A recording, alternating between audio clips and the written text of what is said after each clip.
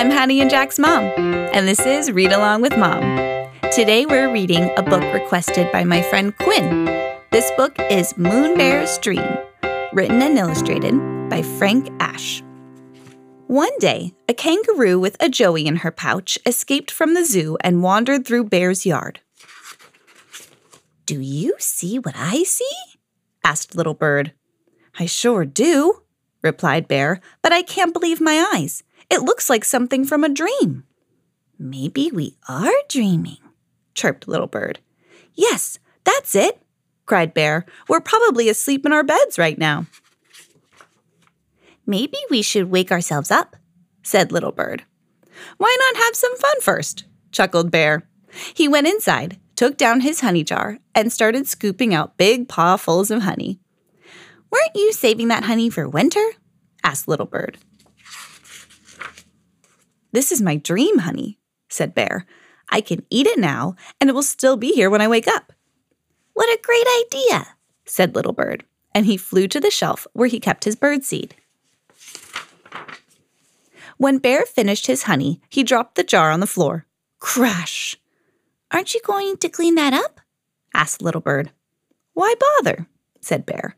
"When I wake up, the mess will be gone." "That's right," chirped Little Bird, and he pushed a vase of flowers off the table. "Let's make a mess." "Let's make a big mess," cried Bear.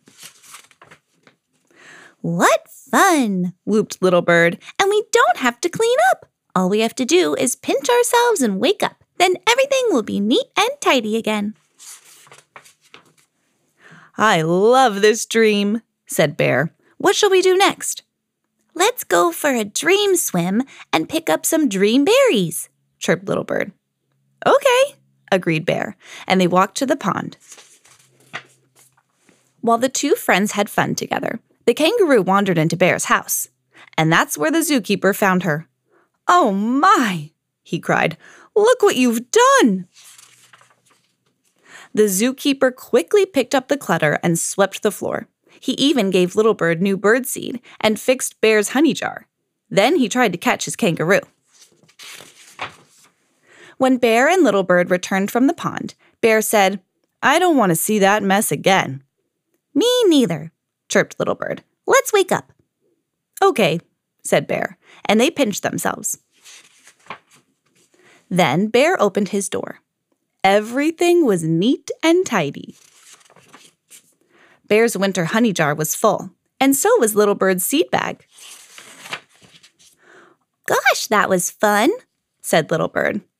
"But how come we're not in our beds?" Bear thought for a moment. Then he said, "We must have been sleepwalking." "Oh, that sleepwalking tired me out," Little Bird yawned.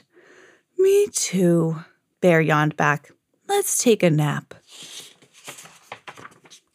"Sweet dreams," said Bear.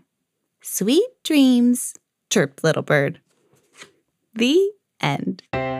If you love this story and want to add it to your collection at home, find the link in the show notes to help support the podcast. And as always, if you have a book you'd like me to read, send us an email at readalongwithmompodcast@gmail.com.